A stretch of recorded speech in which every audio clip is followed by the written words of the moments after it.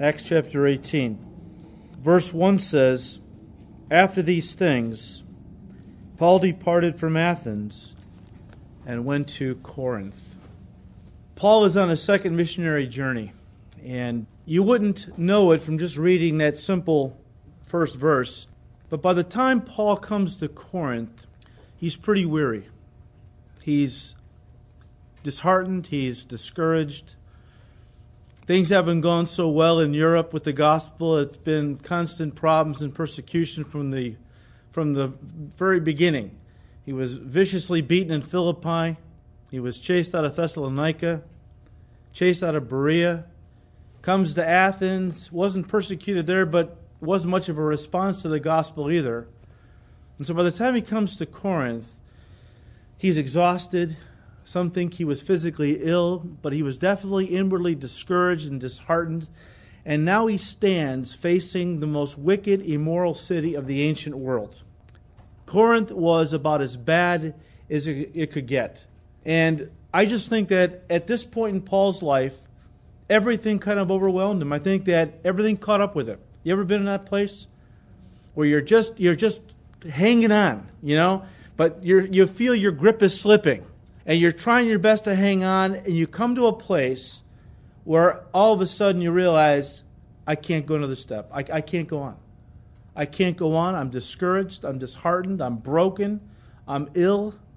I mean, Lord, I can't make it. And I think that I think a wave of despair swept over Paul. I just think it all caught up with him.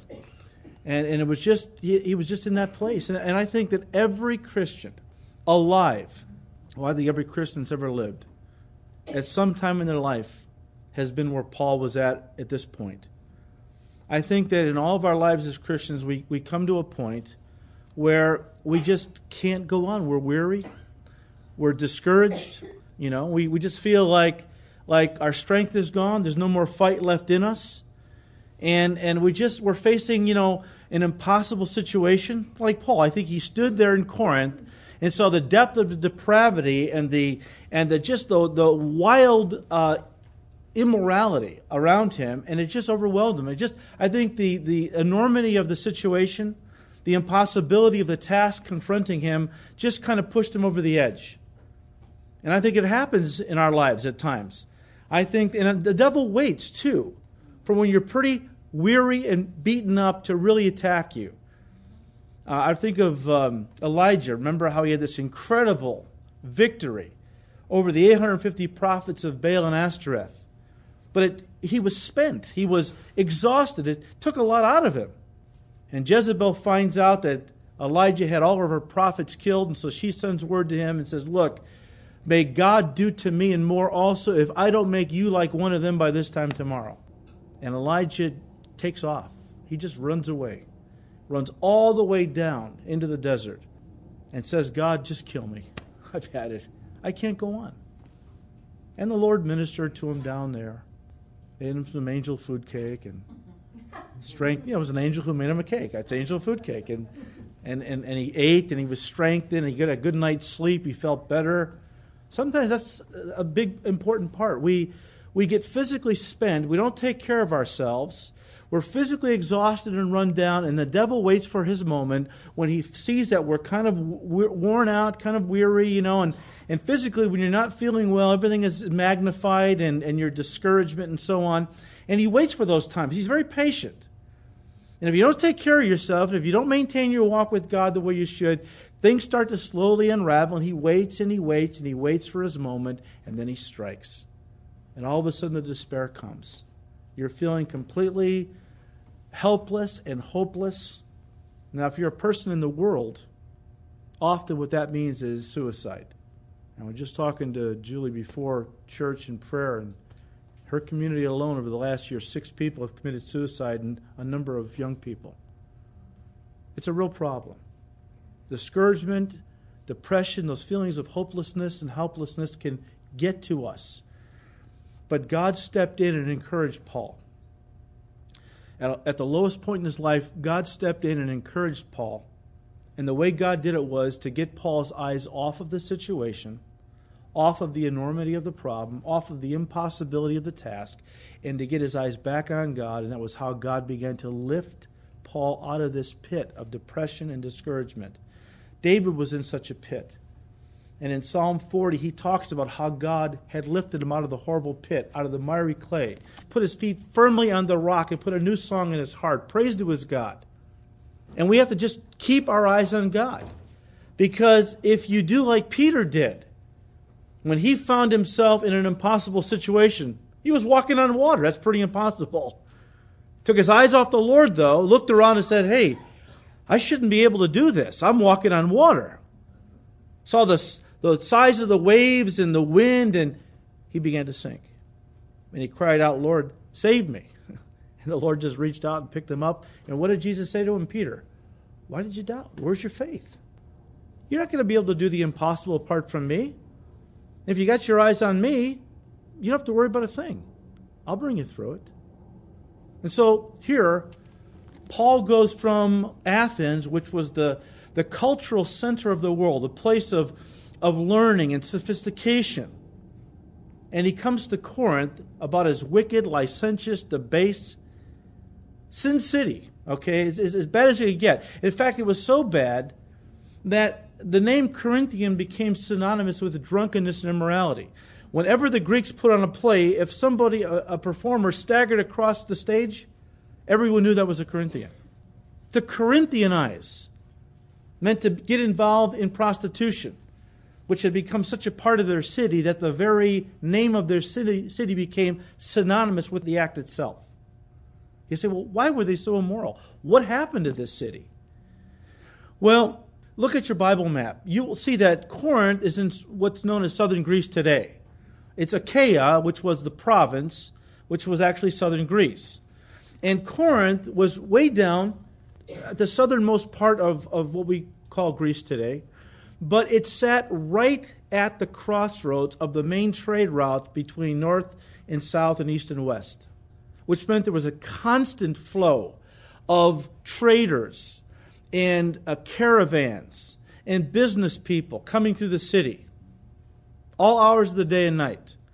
Also, if you look on your Bible map, you see that Corinth sits on a very narrow isthmus called the Corinthian Isthmus. It was a 4-mile stretch of land that connected the two seas on either side. And if you were a ship and wanted to go around the bottom of the peninsula, it was a 200-mile trip out of your way. So what they would often do is they would often dock there on one side of the isthmus, this very narrow 4-mile stretch of land, put the ship, believe it or not, on rollers and roll it across the 4 miles to the other side. It was quicker, which meant you had a steady flow of sailors coming through your city. You know how sailors are. Sorry if one of you gals or guys was a sailor at one time, but you know how that is. Sailors have a reputation. So all these people were coming through Corinth all the time. And they made Corinth their place to just became Sin City. It just became a place to just kind of carry on and just to have a great old time, a big party town. If that all wasn't bad enough, 1,500 feet above the city of Corinth, you had the Acropolis. And on top of the Acropolis, you had a massive temple to the goddess Aphrodite, also known as Venus, the goddess of fertility and sexual pleasure. And this particular temple was operated by 1,000 priestesses who were nothing more than professional prostitutes. And every night they would come down into the city and solicit the men of Corinth. And the money that they earned from their prostitution was used for the function and upkeep of the temple. So you can imagine that as Paul came to Athens, he was grieved in his spirit at a city wholly given over to idolatry. When he got to Corinth, he must have been totally blown away at a city that was totally engrossed in immorality.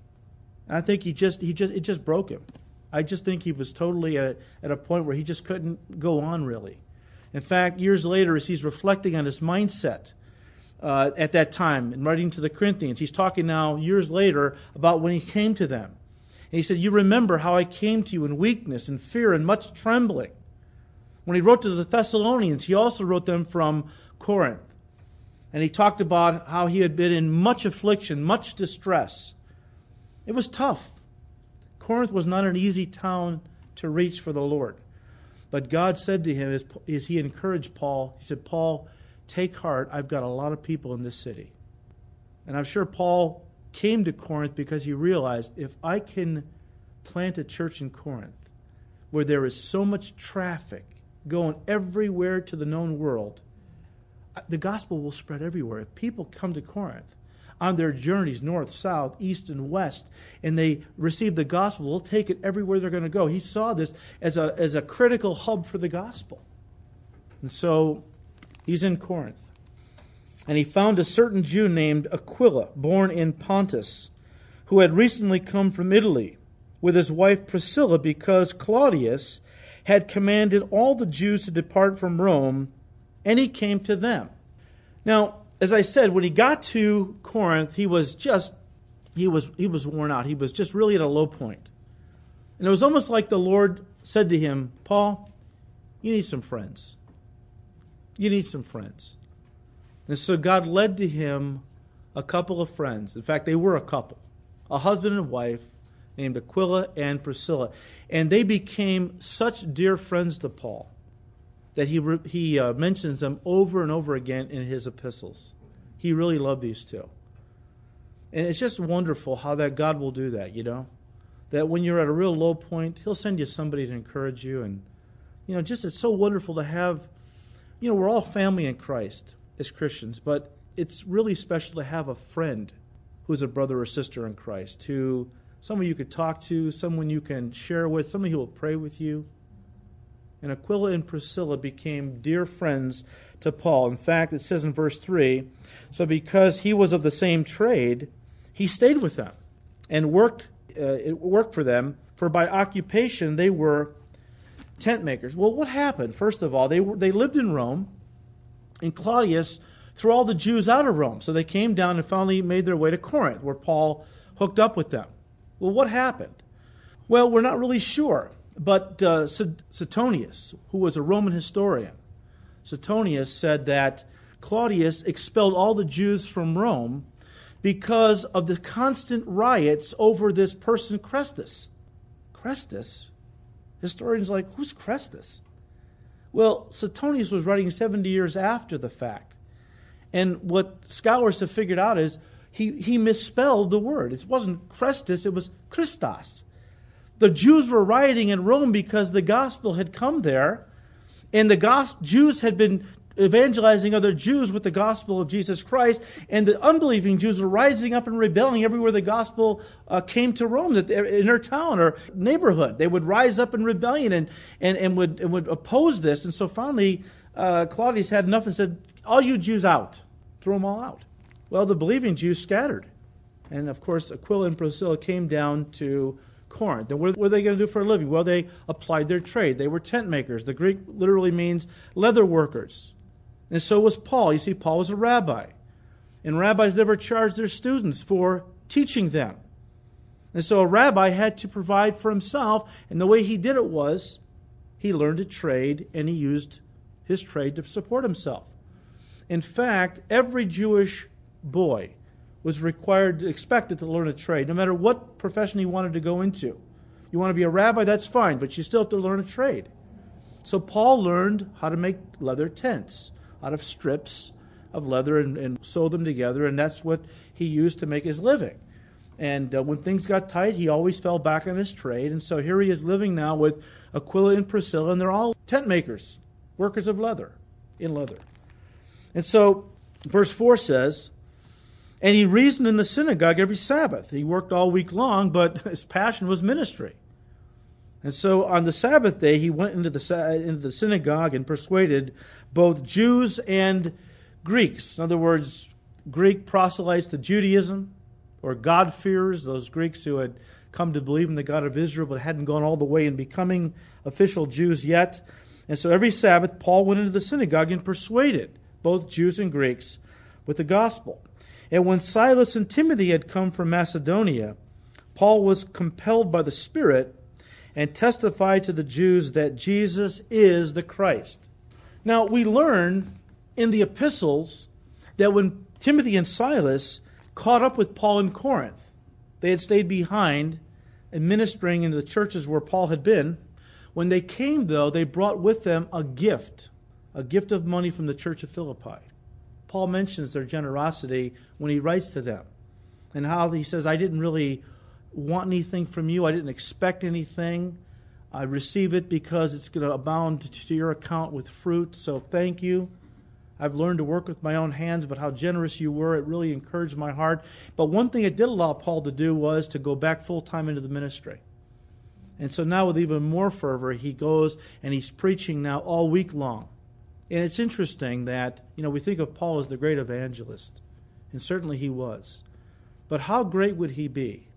How great would he have been, I should say, if it wasn't for good friends like Aquila and Priscilla who encouraged him? If it wasn't for fellow workers like Timothy and Silas and Luke, who also served by his side and allowed him to be as successful in ministry as he was. And churches like Philippi that couldn't be on the mission field with Paul, but supported him monetarily and prayerfully. We all are a part of the work of God. Some can go on the mission field, some cannot, but we can all take part in the work. And it's important to understand that. Jesus is keeping track of everything we do for the work of God, whether it's prayer, whether it's giving of our finances, whether it's encouraging somebody, taking them into our home. Jesus, if you give a cup of cold water to one of my disciples in my name, I will never forget that. You'll get a reward. And so we're all sharing in the work. Don't think, well, what can I do for God right now? I got little kids. I mean, how can I do anything for God? You can do a lot for God. You can pray. That's the most important thing for the work of God. That's really what accomplishes the work of God. And you can give whatever you can give, but you can partner in the work. Nobody can ever say, I couldn't do anything. Certainly you can do a lot. And so encouragement is one thing that is very important as well. And so verse 6, he was in the synagogues, ministering, preaching the gospel.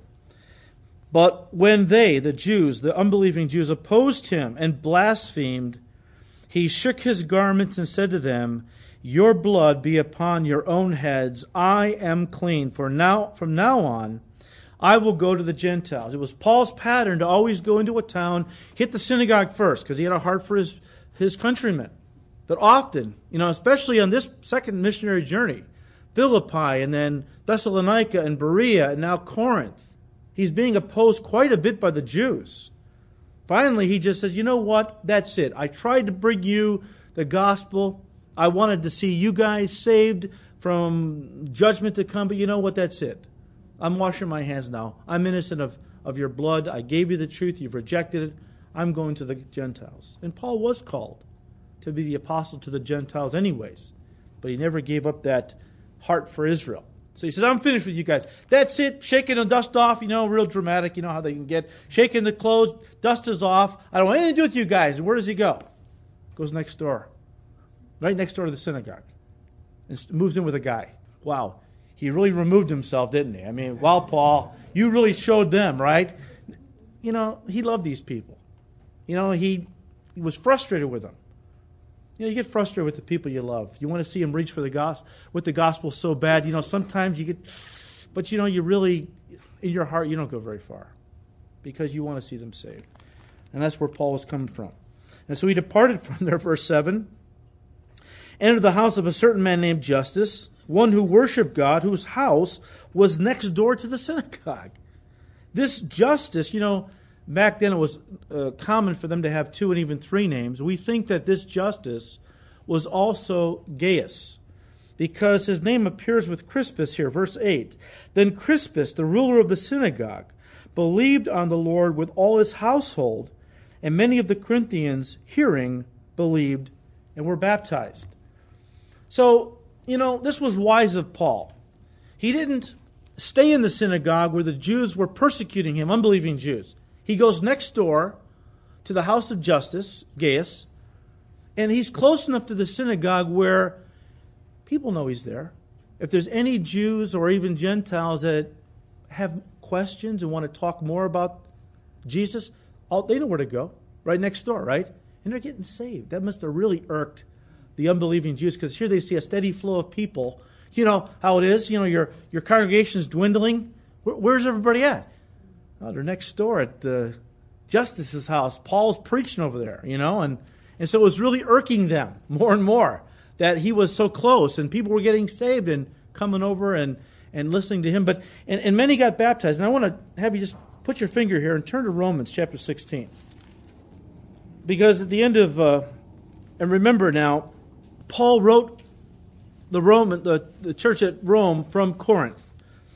And he says in verse 23, he says, Gaius, my host, and the host of the whole church, well, yeah, the church was growing, greets you, and so on and so forth. But he stayed at the house of Gaius when he was in Corinth. We think Gaius is Justus. And it says that many believed and were baptized. And in chapter 1 of 1 Corinthians, it says in verse 13, Paul is talking about how that people who had gotten saved under Peter's ministry and Apollos' ministry and so on and so forth had been baptized by them, and they had formed these little groups and said, I'm of Peter. Well, I'm of Apollos, that kind of thing. And Paul's coming down on that. He said, look, verse 12, he said, each of you says, I'm of Paul, I'm of Apollos, I'm of Cephas, or I'm of Christ. Is Christ divided? Was Paul crucified for you, or were you baptized in the name of Paul? I thank God that I baptized none of you, except Crispus and Gaius, and lest anyone should say that I had baptized in my own name, and so on. So Paul purposely did not baptize many people, because he understood how people then tend to gravitate and become a little group and say, well, I'm of Paul. Oh yeah, well, I'm of Peter. That kind of thing. It was divisive.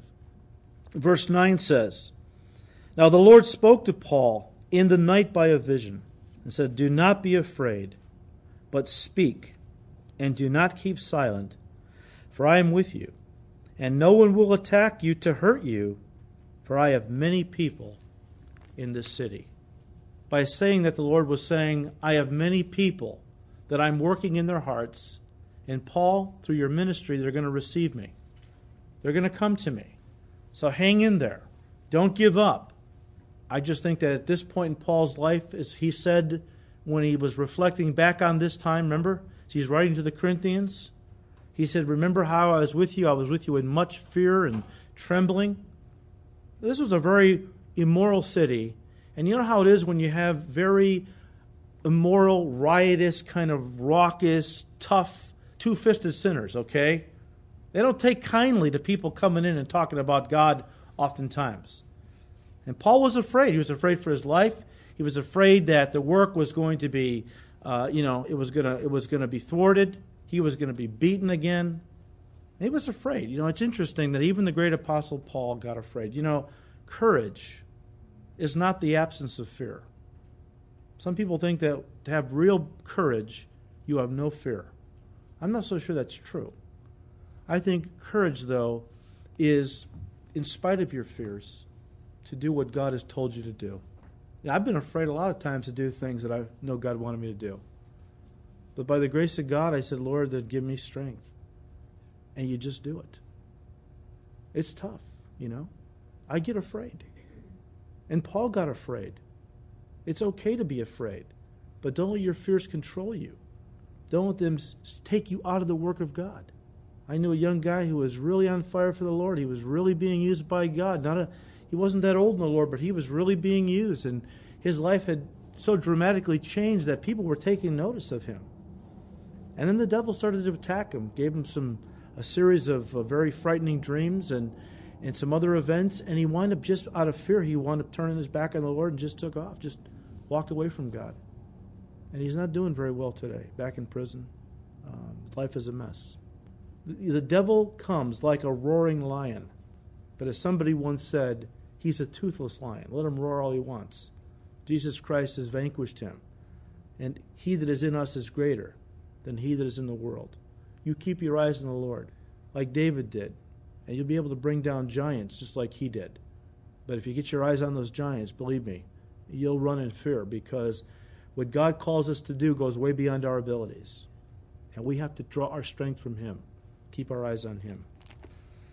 So verse 11, so he continued there for 1 year and 6 months, teaching the word of God among them. What a needed thing this is today. Oh, teaching the Word of God. You say, well, isn't that obvious? No, it isn't. Not today, at least. Churches are not teaching the Word of God. Oh, they all will claim they are, but they're really not teaching the whole counsel of God. They're not teaching it verse by verse, line upon line, precept upon precept. They're teaching things that, they try to figure out what the congregation wants to hear, and then they'll do a message that will speak to a felt need or something like that. And that's a problem, because people don't really get fed. If you're not going to give people the whole counsel of God, if you can only tell people what makes them happy or what they want to hear, how can they really grow? And so Paul stood there for a year and a half. So from roughly the fall of AD 50 to the spring of AD 52, he stood there in Corinth teaching them faithfully the Word of God.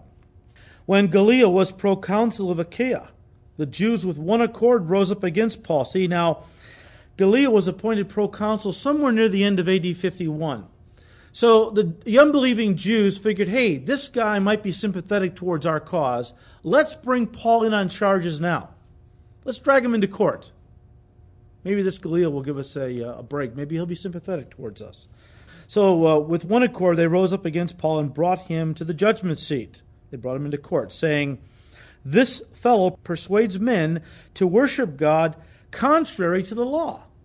Well, if they had only stopped to listen to what Paul was teaching, no doubt he would have told them, or maybe he did and they just weren't listening, that Paul wasn't teaching men to worship God contrary to the law. He was teaching men to worship God through the only one who could fulfill the law. Jesus said, I haven't come to destroy the law, I've come to fulfill it. And not one jot or tittle will pass from the law till all is fulfilled. But the law is impossible for us to keep in our own strength. The only one who could keep it was Jesus. And if you want to worship God the way He wants to be worshipped, in the perfection of the law, you got to do it in Christ, who perfectly kept the law of God in the smallest detail. And when I'm in Christ, God doesn't see me, He sees Jesus Christ. I'm accepted in the beloved one, not in my own works, but in His work. And I can worship God now in spirit and in truth. And that's the whole idea. But they didn't understand that. They weren't ready to give up the rituals and all the Jewish ceremonies and things that they thought made them righteous before God. So they saw Paul as a person who was a heretic. He was teaching a heresy, a cult leader, whatever. And so when Paul was about to open his mouth, Gallio said to the Jews, if it were a matter of wrongdoing or wicked crimes, O Jews, there would be reason why I should bear with you. But if it is a question of words and names and your own law, look to it yourselves. For I do not want to be a judge of such matters. And he drove them from the judgment seat. Now, Paul was about ready to defend himself. He's a Roman citizen. He has that right. Charges have just been brought against him. He's about ready to speak, and Gallio speaks for him. He says, look, if you had legitimate beef, if there was some crime that had been committed, I'd be happy to hear your case. But if it's a matter of religion, in Corinth, we're a free society. We have freedom of religion. I'm not going to be a judge in religious matters. You deal yourself. This guy really upheld the separation of church and state, didn't he? When that whole idea started in our country, it was to protect the church from the state. It was not to keep the church out of the state, but to keep the state out of the church. It's obvious our founding fathers did not want the kind of separation of church and state that we're hearing about today. I mean, it's totally obvious. Everywhere you look, there is God. Our nation was founded upon God. Get Bill Federer's book, the American Quotations of our founding fathers, and you hear what kind of men they were. They were very godly men, most of them. This nation was founded upon God and upon the principles and the Word of God. And if there was the separation of church and state back then meant that the church was to have influence in government, because a nation cannot exist and prosper and be blessed if God is kept out of it. Our founding fathers knew that, but they didn't want what they had in England, where the state was messing with the church and telling them how they could worship and where they could worship and what liturgy they had to worship with and so on. That's why they came here. They didn't want the church out of the government. They wanted the government out of the church. Today, of course, it's been reversed. So that today you You can't even put a nativity scene, even if a town wants it and all the people want it. The ACLU brings a lawsuit, gets it taken down. A few years ago, they came against the city of Los Angeles because it was a very, very tiny cross on the seal of the city. That's got to come off. You're acknowledging one religion over another. Got to have separation of church and state. So they went to court, and before they even had a chance to sue them, the city backed down and spent millions of dollars to take those little crosses off all their stationery and all the on the police cars, the insignias and the town seals and all, and it was ridiculous. We see it all the time. We're becoming a secular nation because we have people in the judiciary who feel that, they can meddle in the church anytime they want, but the church can have no say in government at all. That's sad, very sad. We see a pagan society has more religious freedom than we have, a Christian country. That's pretty pathetic. Verse 17, then all the Greeks took Sosthenes, the ruler of the synagogue, and beat him before the judgment seat, but Gallio took no notice of these things. So the Greeks that were standing there, probably upset with the Jews for whatever reason, decided to take their anger out on Sosthenes, who was now the new ruler. Remember now, the old ruler of the synagogue got saved. So now he's a Christian, so he's next door at church. So they need a new ruler of the synagogue. What is this ruler of the synagogue, by the way? It's just a person who made sure that the synagogue building was maintained. Everything that was needed for the synagogue service was going to be there for every service. Just he kind of oversaw things. And Sosthenes now was the new ruler of the synagogue. He was Jewish, of course. So the Greeks beat him up pretty bad. And somewhere along the line, if he's the same Sosthenes that Paul mentions in 1 Corinthians chapter 1, verse 1, he gets saved too. And maybe, after the Greeks beat him up pretty bad, the church next door comes over, washes his wounds like the jailer did to Paul and Silas in the Philippian jail. And the love that God's people showed Sosthenes could have been the very thing that God used to then bring him to Christ. Love is a powerful thing. It's too bad sometimes when we see people who are going through difficult times who are unbelievers and we almost feel like, well, you're getting what you deserve. Because if you were like me, you were a Christian, then God would bless you. But you're only getting what you deserve. That's sad when Christians have that attitude. It's almost like, see, they're getting what they deserve. Instead of going over there and saying, how can I help you? What can I do for you? Showing the love of Christ. That's what brings people to Christ. They don't need you when things are going well. It's when things are going badly. That's when they need a Christian who will put their arm around them, not give them pious platitudes, the little sermonettes, but put their arm around them and be with them and minister to them and help them. So, verse 18, Paul still remained a good while. Then he took leave of the brethren, sailed for Syria, and Priscilla and Aquila were with him, and he had his hair cut off at Cenchrea, for he had taken a vow. Now, there are people that at this point really come down on Paul. What hypocrisy. Here he's telling the Jews that they don't need to follow the Jewish rituals anymore and all these other sacrifices and things, and because it's all they're free of those things in Christ, and yet here he takes a vow. And of course they believe that the vow he took was a Nazirite vow, which comes out of Numbers chapter 6. But you have to understand something. Paul did not do this to earn God's favor. He didn't do this to earn his salvation. He knew all that was free in Christ. He knew that sacrifices and things like that were not necessary for salvation. It was all in Christ. Jesus did it all. But he was Jewish. He grew up with these various things. And the Nazirite vow was a vow of consecration. The Mishnah said that you could take a Nazirite vow for 30, 60, or even 100 days, 3 different time periods. And if a person entered into a Nazirite vow, the way it worked was this. They would cut their hair at the beginning of the vow. If it was a month or 2 months or 100 days, whatever it was, they cut their hair at the beginning.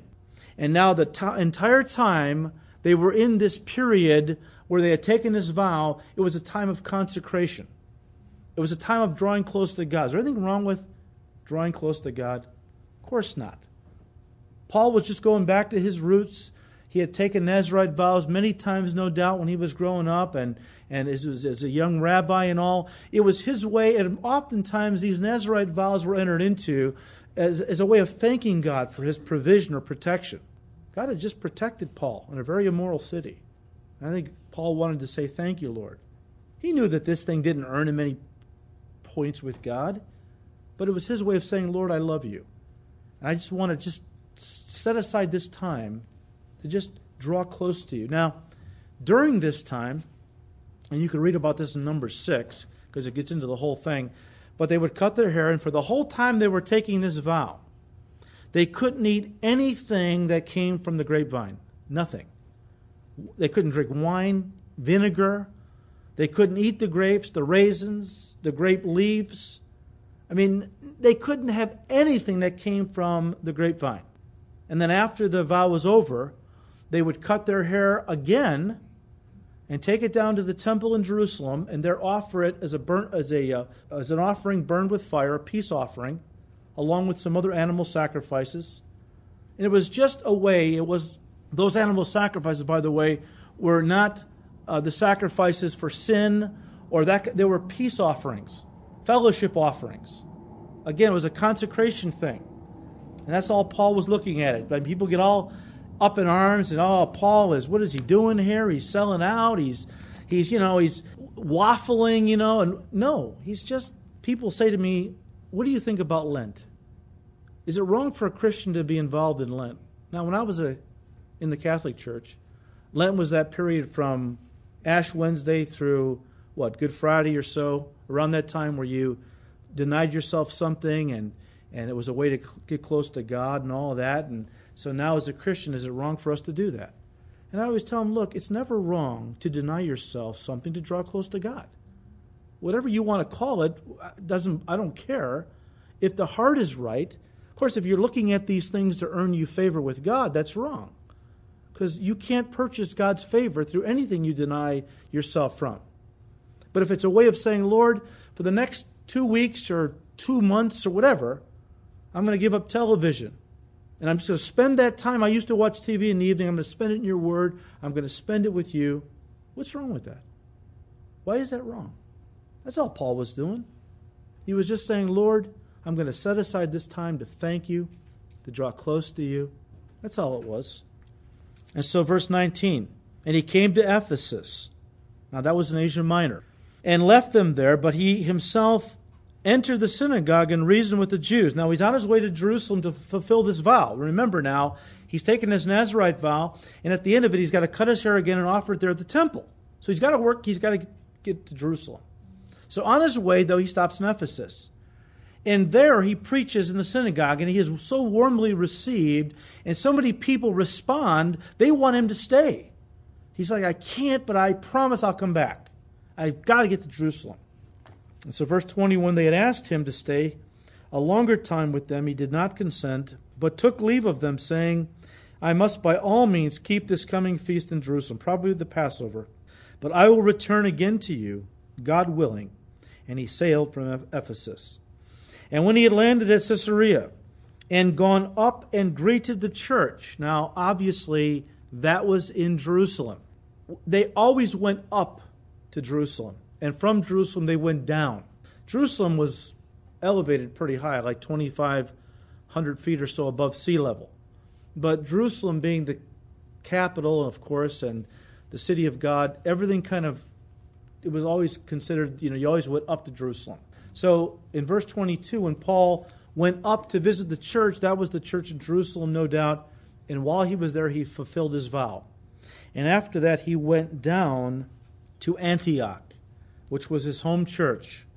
In verse 23, after he had spent some time there, we don't know how long, maybe a year, he departed and went over the region of Galatia and Phrygia in order. So he went back along the way he had, when he had planted churches in these areas in Asia Minor, he started to work his way back towards Ephesus, but along the way, he stopped and he was ministering there in Galatia, which is a region, not a city, it's a region where a lot of these Iconium and Lystra and those cities were in.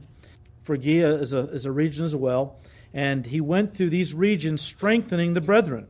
Now a certain Jew named Apollos, born at Alexandria, an eloquent man and mighty in the Scriptures, came to Ephesus. Now here we go. Here we're introduced to another pretty well-known figure in the New Testament, Apollos. He's an interesting guy, by the way. First, it tells us that he came from Alexandria, which is in Egypt. Alexandria was the second most important city in the Roman Empire.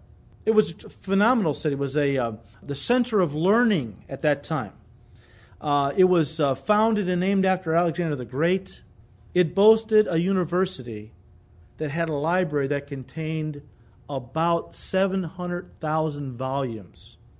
I mean, the library at Alexandria, at the university, was the greatest in the ancient world.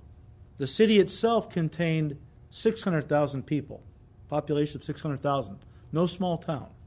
And it was a very cosmopolitan city, made up of Egyptians and Jews and Greeks and Romans all living together. And the Jewish population numbered about 25%, so they were very influential. Pretty good voting bloc. So that's kind of the background. And Apollos comes from this city. It's an intellectual city, a tremendous educational center. And here he comes. And he comes to Ephesus. And notice how he's described. This man had been instructed in the way of the Lord. The Greek is catechized. You know that some of you went to catechism classes when you were younger? Those classes were designed to teach you specifically the doctrines of your church. Well, somebody had set Apollos down and had catechized him, had really instructed him in the ways of the Lord. And he took that information and he was fervent in spirit in delivering it. Notice what it says in verse 25. And so being fervent in spirit, he spoke and taught accurately the things of the Lord, though he knew only the baptism of John. Now that's interesting to me. Apollos was not a Christian. He only had limited information. Somehow, some of John's disciples, remember what John the Baptist, what was his ministry? To go before the Lord, to go before the Messiah and announce that Messiah was coming. Messiah is coming. Repent. Get your hearts right. Open your hearts to receive Messiah. And so John had quite a ministry. And some of John's disciples had left the area where John was ministering before Messiah ever came, before Jesus ever came on the scene, and finished the message that John began. John's message was repent. That's the beginning of the gospel. But then you have to repent, turn from your sin, and do what? Come to Christ. That's the second part of the gospel, which we would all agree is a very important element. So some of John's disciples who had followed him went to Alexandria, no doubt. Came across Apollos somehow, sat him down, and they instructed him in the things that John was teaching. And so Apollos took this little information that he had, and with all of his heart, he began to preach. And you know what? If you are faithful with the light that God has given to you, God will always make sure you get enough light to be saved. Apollos was faithful with the light he had. He was a teachable man. He took the message of John that his disciples brought, and he took it with all of his heart and went out and began to preach. And so he's fervent. He's dynamic, but he's only got a part of the message. And so he comes to Ephesus, and he's preaching his little heart out. And Aquila and Priscilla, who are converted by this time, we don't know if they were converted before they met Paul, but don't you know if they weren't and started working with him side by side and living with him, well, that was all that took. And so they eventually, by this time, they're saved. So where are they? In church? In the Christian church? No doubt they went to church on Sunday, but where were they on Saturdays? In the synagogue. Why is that? Because they had a heart for their Jewish brethren. They had a heart to see people saved. So here they are in synagogue, seeing what kind of connections they could make, And here comes Apollos preaching. And they're sitting there going, this guy's powerful, but he's only got a part of the message. So after he's finished, verse 26, so he began to speak boldly in the synagogue. When Aquila and Priscilla heard him, they took him aside and explained to him the way of God more accurately. Now, they didn't approach him right there in the synagogue. They didn't stand up and embarrass the man. let him finish, probably took him home, cooked him a meal, and began to tell him, look, the message that you gave today, that was awesome. But there's a little more to the story that has happened since John was on the scene. We'd like to kind of fill you in on some of the details. And so, to his credit, he was a teachable man, powerful orator, powerful in the scriptures, the Jewish scriptures, but still teachable. If a person stops being teachable, I think they stop being usable. When a person thinks that they know everything and they can't be taught anything else, and I've seen people like this, they're convinced that they're right. You try to sit down and say, well, but have you considered these scriptures? They won't hear it. They are convinced they're right. And you can't teach them, so they can't go any farther. But Apollos was not that way.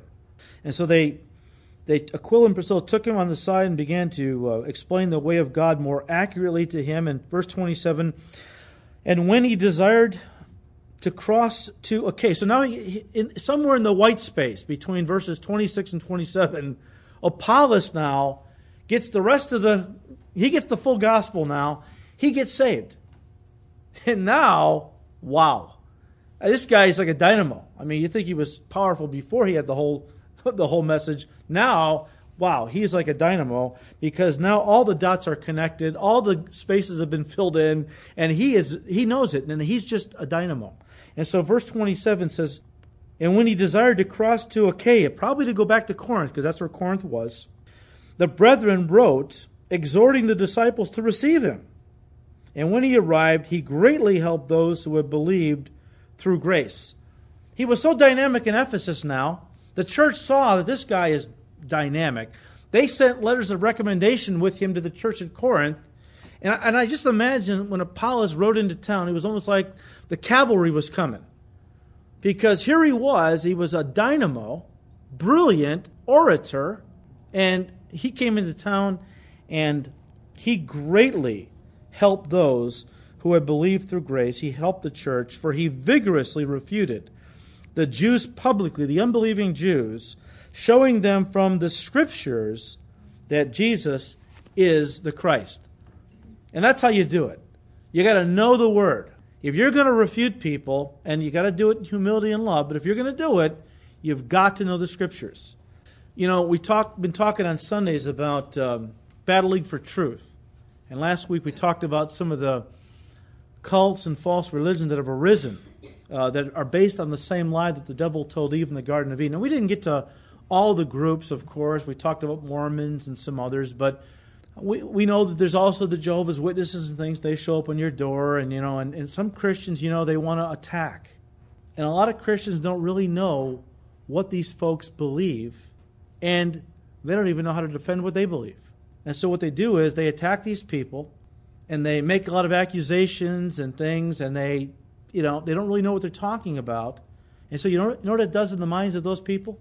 It confirms everything they were told, that they have the truth and you don't, because they know what's going on and you don't.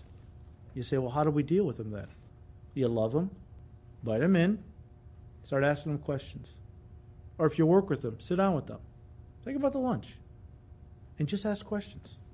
And sincere questions. What do you believe? What exactly does your group teach? Listen. Probe. Ask more questions. Show an interest. I've never met anybody yet who will not respond to somebody who is interested in what they have to say. And you begin to find out exactly where they're coming from. Then you take that information home and you pray and you ask God to show you why what they believe is not accurate according to the scriptures. And then you go back and lovingly begin to point out some of the flaws. You don't have to have all the answers. You can say, look, you know what? You've brought up a lot of good points. I don't have answers for all of them right now. I don't want to just give you a quick answer off the cuff. Let me go home. Let me search the scriptures. Let me pray a little bit and ask the Lord, and I'll get back to you. I think that they'll respect that. And they see that you're sincere and that you are interested in what they have to say. And who knows, they may be open to what you have to say. And I think that the dialogue is important. And so Apollos refuted them from the scriptures. Once in a while, I'll catch a program. Years ago, I remember I caught the Oprah Winfrey show. And she had, and I don't typically watch her show, but somebody called me and said some Christians were going to be on, some atheists or something, they were going to, or some atheists were going to be on, they were going to be challenging Christianity or something. So I turned it on, and these mother and daughter who were into something, neo-pagans or whatever they were, and they're ripping apart the Christian church and the Bible and all of that. And so now Oprah turns to the audience and begins to ask, who wants to say something, who wants to kind of, refute some of this stuff. And you should have heard the pathetic rebuttals I heard. One person got up and said, well, you have to believe. We just have to believe in something. That's why you've got to believe the Bible. I'm thinking, that's a powerful argument. That'll convert a lot of people, and just one pathetic answer after another until this one young woman stood up. She was filled with the Spirit. And she gave about a 30-second response that was so powerful. I thought, thank you, Lord, that somebody in the audience knows their Bible. And God used that. It was amazing because as soon as she got done, they panned quickly to the mother and daughter, and they were like speechless. The daughter looked at the mother like, Mom, say something. Because she just totally blew them away. But you got to know the Word. You got to know the Scriptures. Be a student of the Word. No, you may not be an Apollos, but you can know the Word of God. Remember, Aquila and Priscilla educated Apollos. You don't have to be an Apollos to be a preacher, but you can, if you know the Word, you can be someone that can encourage and fill in the blanks and help somebody understand the faith even more. They might wind up becoming the next Billy Graham or the next D.L. Moody or whatever. So know the Word.